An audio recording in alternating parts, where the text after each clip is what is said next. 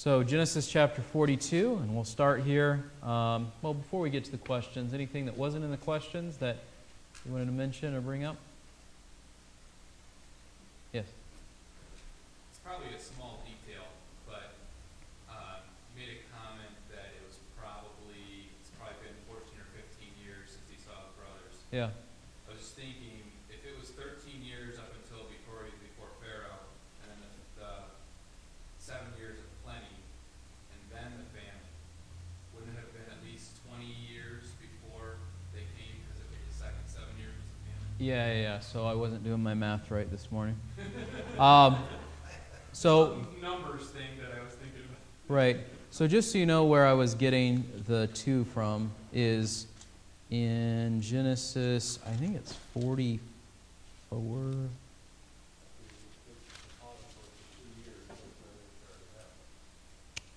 Right. So the time markers were that he is 30 years old in 41:46. And then it is the news that he sends to his father and says that there have been already 2 years of famine, there's 5 yet to go. So it would be at the time that he summons Jacob back, 2 years of famine have elapsed, 7 years of plenty, so that's 9, right? And added to the 13. So 22 by the time Jacob shows up. So yes, even longer than I was saying that all of these things were going on. So, yep. Yes? If it were 22 years, how would Jacob remember the names of them? Would it be like famine to remember some of them? You mean Joseph? Because he's been in Egypt for so long? If you learn a language when you're young, you can usually remember big chunks of it later on. But yeah, that is a good point, something I hadn't thought about. So he knew enough of it to know more or less what they were saying. But if you ever try to learn a foreign language, sometimes you can understand what's being said even if you can't always say all of the things back to them. So that's a good question. Yes? Right. Right. Yeah. Yes, Jared.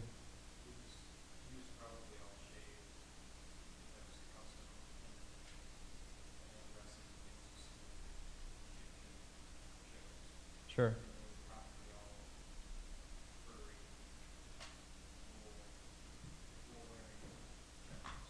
Sure.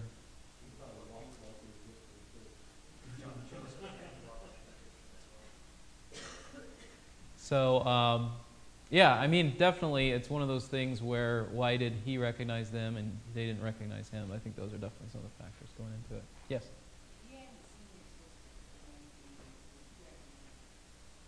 It's hard to say, you know?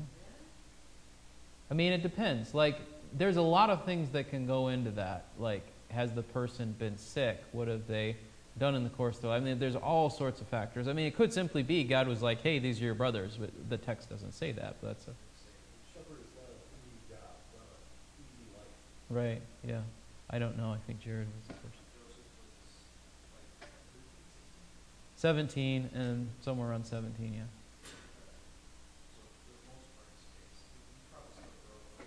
Yeah. Yeah. I was just thinking that's probably part of it. He went from a teenager, not fully grown, to probably, he might not even have facial hair. You know, like there's a lot of change from 17 to 30. Right. But the other thing is, they weren't anticipating seeing him. Yeah. They were anticipating he was dead. Yeah, right. So even though I got the math wrong, that was the one thing I did say was true with regard to the All right, anything else? All right, going to the first question there. Why did Jacob not send Benjamin down to Egypt with his brothers?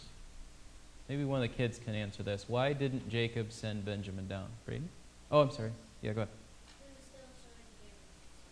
Okay, showing favoritism.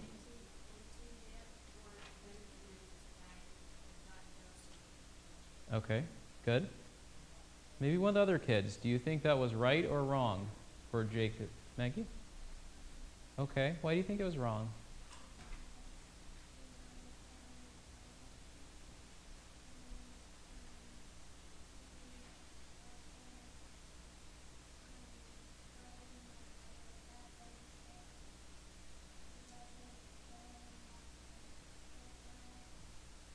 Okay, yeah, he's sending them somewhere dangerous on the journey for sure, and not knowing what would happen in Egypt. Good. Any other thoughts on that point? That probably sums it up pretty well. Corey, go ahead. I wondered, in that big city element, but in that kind of okay, Benjamin, was he going to be the one that inherited, or was the first one, like the firstborn? Right. Can you see that? So that's kind of been the tension, I think, among the brothers, because by birth should have been Reuben. Reuben betrays his father, so then we would think it would be Simeon. Simeon, which is something that occurred to me just now. Now he's down in Egypt, so he's like, okay, the one that should have got it by is not going to get it because of what he did to me. The next one in line to get it by birth order, not going to get it because he's down in Egypt. You guys want to get rid of the one I want to give it to. I mean, think about all that as he's saying things at the end of the chapter. So it's hard to know what Jacob would have done if things didn't turn out the way they did in the text, but there seemed to have been this strong sense among the brothers that he was going to pass over them and do what he wanted to do with the inheritance. So, which is an interesting point to discuss in the next few chapters, which is Joseph giving his brother way more stuff than the other brothers. Again, we can talk about that next week, though. So, no, that's a good point to bring up. All right, number 2. Why does Joseph accuse his brothers of being spies? Maybe one of the kids can answer this.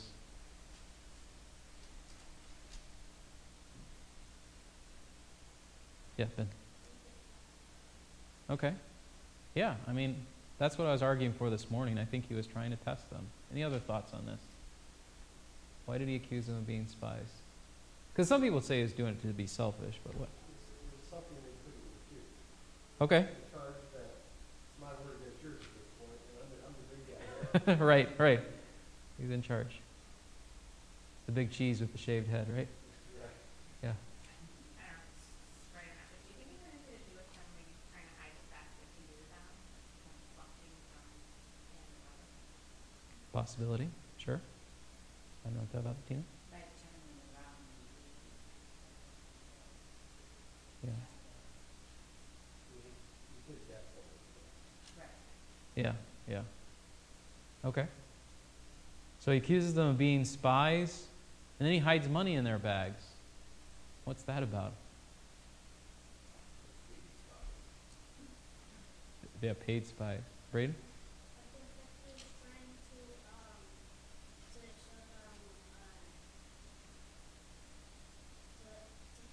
to kind of show them that they work for them and give back information. Sure. Yeah, Jared. Okay, another test. Okay. Paul? He's upping the charges. Yeah. Telling you to be a spy and a thief. Okay, good. Paul? I think it's one of those things, like show kindness to your enemy, and you will heap burning coals on their head. They couldn't fathom somebody who's accusing them of this treason, essentially, giving them back their money. Yeah. And so they had to associate the fact that, oh my, we gave them the money, but it's right here. Right. This has got to make things so much worse for them. Yeah. So I think it was probably an act of kindness by Joseph, saying, hey, Yeah. I still want to provide for you guys to take care of me, but because of their guilty consciences, it wrecked them. Okay, good. Ben? Oh, sorry. If you think of it, let me, yes. If he was, the head of everyone, such as under Pharaoh, I would think by him giving them the money is causing them fear, not. I mean, why would they think, oh, he's being kind to me, giving the money back? I know you said it was probably being kind. I just wonder. Yeah, to clarify, I said that's what one of the commentaries said. Yeah. Because I would think now they're afraid, like, oh, now he's going to find out we have all this money. They don't know that where it came from necessarily. Right. But they're probably going to think, now we're going to go back and be accused of stealing too, and Sure. and they're really relevant. Yeah, right. But I think that's kind of the point, though. I think maybe it wasn't even contrived. He was doing it out of kindness. Right. But they took it as, uh-oh, this looks really bad for us because of their conscience. So I think it could be both. Possibility, Mike? Well, what I was thinking was that it was quite possible that he was in the money bag, so they too would be caught as thieves and experience what he went through. Because he was accused for a lot of things Sure. that he didn't do. And they didn't do it, but Right. Okay. based on how the story plays out, I think it was Joseph testing them further. Yeah. Because later on, when he comes back and they say, well, what's the rest of them? Right. You know, is that what he's going to say? Or, you know, as they plot out later, they find out that they placed something together. Right. Which has echoes of the Jacob and Esau thing, Yeah. which intensifies Jacob's unwillingness to send Benjamin. He's not going to do it if he doesn't at least a little bit trust them by this point, despite what he says here at the end of the chapter. Something else interesting one of the commentaries said was it would have been interesting for them going back to Canaan that they had money in their bags and a brother left behind, in light of what they had done to Joseph, right? We've got money but no brother. Okay, you know, was it worth it the second time around? Which some of it was obviously out of their control. Just as well. I'm sorry, I thought you had your hand. No, well, I didn't raise my hand, but I was thinking about something else. It didn't make things easier. It actually made things harder for Jacob to release Benjamin to go based on the fact that they still had their money. Yeah. Because he took it as, you know, and they took it as, oh, what is God doing to us? So I can't imagine, based on Joseph's character prior to this and thereafter, he seems to always do what is right. Yeah. It just seems that because of they're always doing what is wrong, they Yeah. take any little thing as God's punishment. Yeah. So again, Joseph knows they got to come back. Right. There's no grain in There's no food anywhere else, right? It's like when you're in Monopoly and or one of those other games. You're like, yep, I've got the resources. You got to come talk to me, and You gotta land on my place. yep. Yep.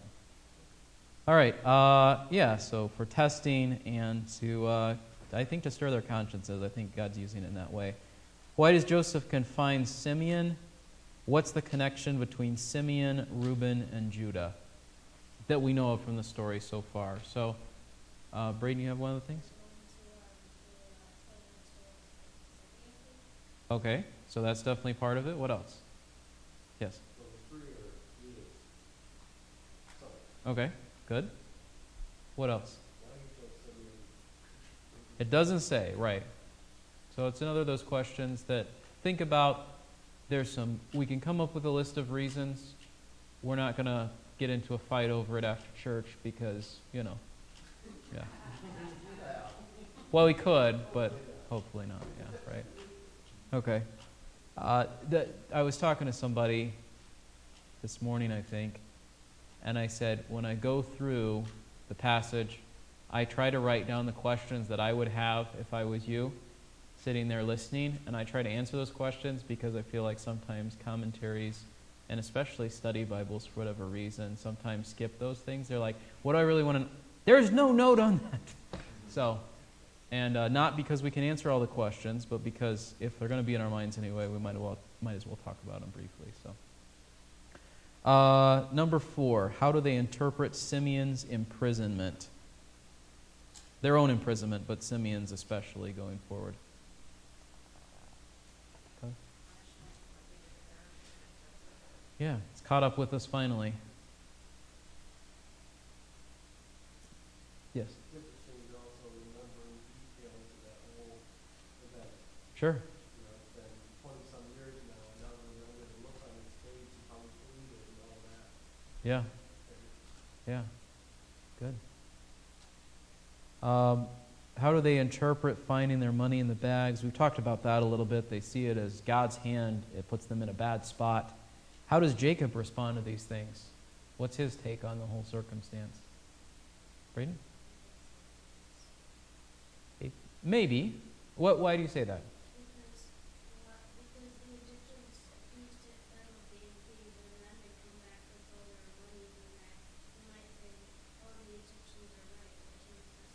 Okay, that's definitely a possibility. What do we think? Yes? Yes. Jacob's response to everything. What have you done to me? Yeah. Even this far along, he still has kind of a selfish outlook on things, right? We'll talk more about that in the application questions about, do we ever really truly deal with sin? But anything else?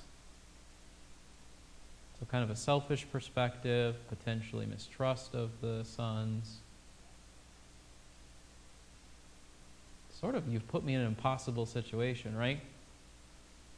Here's what I want, and here's what has to happen, and that is not going to fit together well, right? Okay. And then we come to this next question. Is Reuben's response to his father Jacob surprising based on his earlier behavior? What do you think? Paul? I think Reuben's finally stepping up to his role as the oldest Okay. and realizing I let stuff go that shouldn't have gone, Yeah. and I'm putting the onus on you at this point. Yeah. Because if he had really tried, could he have probably persuaded the rest of the brothers not to even sell Joseph into slavery? Yeah. He could have, whatever errand he leaves on, that he doesn't know that Joseph's gone, he could have pulled Joseph out of the pit, taken him with him. I mean, it would have cost him something, right? The other brothers could have killed both of them, but yeah. Any other thoughts on Reuben, his role, his response in this? I do think we see a development of character in Reuben between his betrayal of his father in chapter 35, his kind of attempt to save Joseph in 37, and now his willing to make great personal sacrifice here in chapter 42. So jumping away from Genesis for a moment, back to Wednesday night, just by way of discussing that briefly. We looked at Psalm 63. We talked about this idea of longing for God as for water in a dry and weary land. And I just wanted to ask this question. What are some things that would make us not long for God like someone longing for water in a desert, in a wilderness? Okay? Yeah, sure. Great.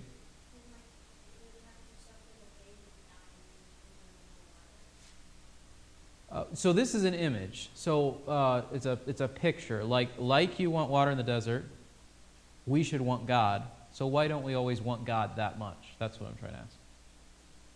You don't realize that first. Okay, good.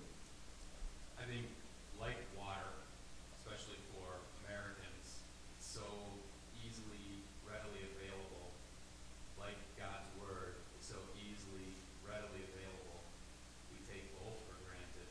And I think the vast majority of the time, we don't pant for water, or food, or anything, really. Yeah. So we don't have strong needs because we have lots of stuff.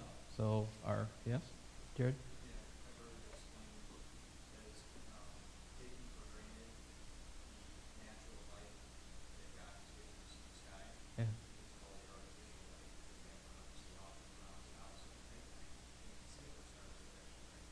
Okay. Same thing, elaborate. Sometimes this world offers very pleasant, sugary drinks, which makes the refreshing water that God gives satisfying, unsatisfying, and actually is satisfying. What the world offers is not satisfying. Okay. That's what I'm wanting to get at. What specific things are that for you? The distractions that keep you away from wanting God? Just lay some of them out there, yeah? Too much going on. You're so caught up in work, and you've got this project at home and all this going on that you might take the time. Okay. And it's interesting when you look at our culture versus other cultures. There are cultures that are more prioritized around people and not as prioritized around schedule.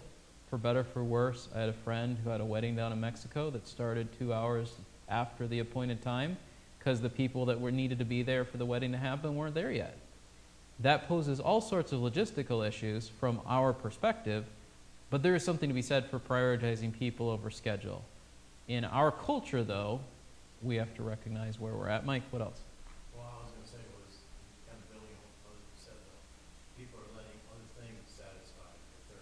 Okay. And so they don't feel the need. They feel things like, even other religions feel that thirst and that we should have for God. Okay. And that can cloud the areas that we need to look at. Hey, Jared? On YouTube the other day a lot. He was using it in a different way. They used the phrase cult productivity.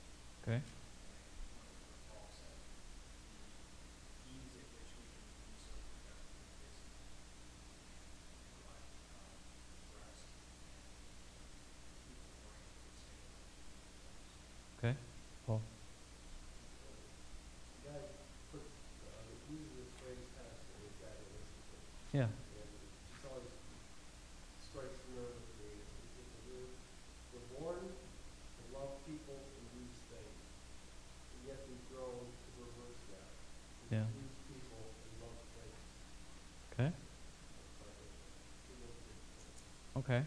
So on that point, how many times have you needed to spend time with your wife or kids or neighbor or whatever else, and you have seen that person as an obstacle to you reading a book, watching something on Netflix, doing some hobby that you enjoy? I think these are the kinds of things that become the distractions that make us not want to love God. Is it wrong for us to read a book? Can we say reading a book is across the board sin? No. Can we say even that watching TV in and of itself is sin? I mean, there is TV that we could watch that is sin. But across the board, can we completely exclude all of it and say it's all sin? No. But because all of these things are so readily accessible for us, we feel pressure that we need to partake in all of them. So just case of observation, or an example. If you go on Netflix, Amazon Prime, Hulu, whatever, you may find yourself marking off, I'd like to watch this one, and this one, and this one, and this one, and you could spend 20, 30 minutes just marking off the things that you want to look at later instead of actually doing something. We can do the same thing with the thing that's become a distraction to us, spend a lot of time with it instead of what's important with God, or we can do the same thing with God. Here's the thing that I ought to do with regard to God. Like, I want to think more about prayer, or I want to think more about sharing the gospel, or I want to do this or this. And we make a great list, but we're not actually doing the thing we're supposed to do. And so, along that vein, books connected with the Bible are great, but we need to read the Bible. Books about how to pray are great, but we need to pray. And all of the other things that are so readily available to us and in the world around us, many of which are not always sinful, when they become this white noise that drowns out what's most important, that's, I think, part of why we don't yearn for God, like Psalm 63 talks about. So, all right, moving on for sake of time to the next question back in Genesis 42. Jacob still loved Benjamin more than his brothers. Why wasn't Jacob completely done with favoritism? Ben? Okay. But God's been working at him for a while on this. Why hasn't he gotten it together? And I agree with you. That, I think, is the underlying issue. But why is he still dealing with this, Tina?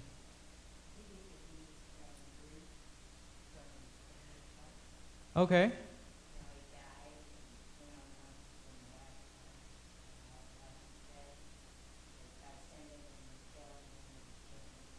Yeah. So when there was two, maybe it was held a little bit more loosely, but now he's the only one left, and he's like, I'm not letting this one go. Okay, good, Jared?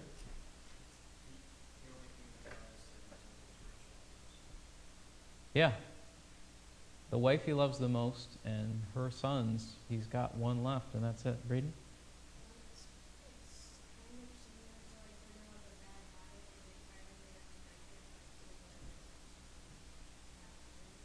Okay. Good. broad discussion real quick, and then I'll get to you, Paul. How do we view the process of change and growth? I think there's two errors. One is, people can never change, it's just who they are. The other is, just because God says we can change, that it's going to be easy, and it's going to be neat and clean, and we just sort of move past it, and we never have to deal with it again. And the reality is, we can change, but there's a lot of hard work, and many times it can keep cropping up later on, right? Paul, what were you going to say? I was going to say that my underlying reason for this is Jacob still was in the flesh and put the wrong side of glory. Okay, Still got the same nature. right. And this is kind of area. Yeah. So I think we need to recognize that if there's particular sins that we struggle with, we shouldn't assume that they're fully gone when they may yet keep cropping up. Bob, did you say something? Just thinking that how much interaction he had with God, how much history there was with his dad. I mean, this is outright idolatry. He's idolizing his son because of the association. There's almost no comments about God anywhere from him. And it's easy to say, well, he's a sinner, and granted, but it's so disappointing. Yeah. And I'm sure you all could say the same thing about me, but I'm just so disappointed in him. Right. That's something else that struck me when we were looking at this passage, right? The way the passage starts out, the way the sort of the selfishness at the end. We'll talk about this more next week, this statement of, if I'm bereaved, I'm bereaved. What happens, happens. He gets called before Pharaoh, and Pharaoh's like, who are you? And he's like, well, I've had a short and miserable life, but I guess it's been okay. I mean, we expect better, Jacob, But Jacob in the Bible, not any other Jacobs you may have known, since I have to clarify that whenever I mention Paul. Corey. Along the lines of what Bob was talking about, I just think about that this morning when we were talking about it. It reminded me of Abraham and how God, asked to protect Isaac, and now Jacob, so the generations later, God's asking him to, protect that. It reminds me of that. Sure. At least to risk him, right? Yeah. Good. The other part of the question here, Simeon was imprisoned for a long time before his brothers returned to Egypt in Genesis 43 and following. Even if Jacob didn't punish Simeon's cruelty in Genesis 34, who did? God did, through Joseph, right? And not punish as in a one-for-one. He didn't execute a death penalty on him, but at the very least, he gives him a long opportunity to reflect on what he's done. And what should these two things, the sin cropping up after we think it's been dealt with, and we think that we'll get away with stuff but not really, how should those two ideas affect our attitude toward our sin? Huh? Thought I had was only he can change the hearts. Despite our greatest efforts, he has to make the change. And the fact that he's the great equalizer, we can't escape, through evil we sow. Yeah. Okay, Paul? Well, I'm going to say one, and the comment you made earlier where change is hard. Yeah. Well, change is only hard to the degree we don't agree with the change. Okay. God's trying to change us for the right way, in the right direction, and so many times I know in my walk, I don't understand why this is such an issue for me, and then suddenly, oh yeah, well God doesn't like it. Well, now I understand, and then the change becomes much easier. I mean, it's not easy, but it's easier because I now accept that I understand this is God doing this. Sure. It's not just something Okay. that I understand. Good. Good. No? Mike? It just brings up the verse to me, be sure that your sin shall find you. Okay. Shall find you out. Okay. And we tend to think that's true for everybody else except us, right? And here's the irony. We can even in the midst of knowing what's true. We can have this sort of truth pop into our mind in the midst of being tempted, and we can still, in that moment, sometimes say, you know what, I don't care, I really want to do this anyway. And at that moment, I think there is, I'll mention idolatry with regard to Jacob's favoritism, there is an element of idolatry of saying, I know God hates this, I know Jesus had to die to pay for this, I know all these people that it didn't work out for, but I still really want to do this. And we tend not to be that honest when we're in the midst of temptation with what we're actually doing. And if we can be that honest and we still say, yeah, I'm going to do it anyway, then there's a real problem that we have to stop and deal with by God's help, right?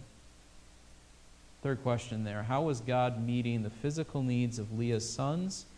How was God testing their character regarding their love for one another and Rachel's sons and Jacob? Does God do the same work for us today? And how shall we respond to this kind of testing? This is where I was trying to draw in some parallels between this passage and John 6, what Joseph did with his brothers, what Jesus did with his disciples. Hopefully that connection made sense. But what are your thoughts about this last set of questions here?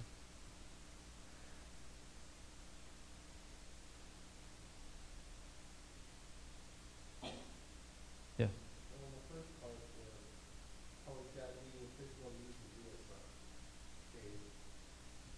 Those three have been living in the shadow of Joseph and Benjamin their whole life. Yeah. Because Leah was not the case for them. And this is the first time they're actually in a position where they can do something honorable and something outside themselves to possibly get their father's approval. Okay. Yeah. Good thought. What else?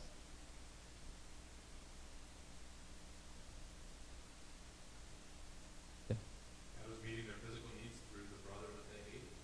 Yeah. And it tried to kill, right? Mike. Even so that through this God has made it not only reflect, but to almost feel guilty and mourn the loss of their brother. So this is, they developed a love there that they didn't have. Okay. There's still a wariness even when we come down to like chapter 50, right? They still don't entirely trust him, but they're starting to see what God's doing, right? Right. What else? Any other thoughts about these questions? Does God do the same kind of work for us today? Does he ever at the same time provide for our physical needs and work on our hearts in a spiritual sense? What does that look like? Yeah? Yeah.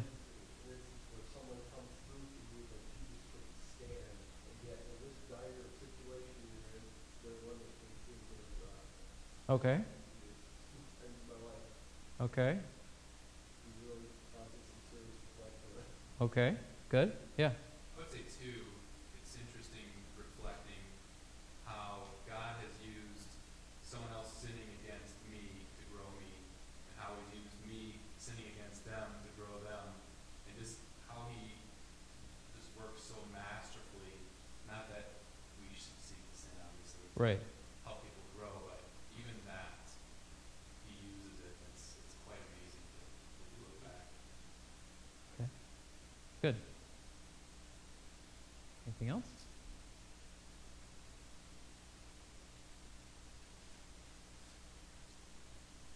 All right. We'll wrap up there. Let's close with a word of prayer, and then we'll sing our closing hymn.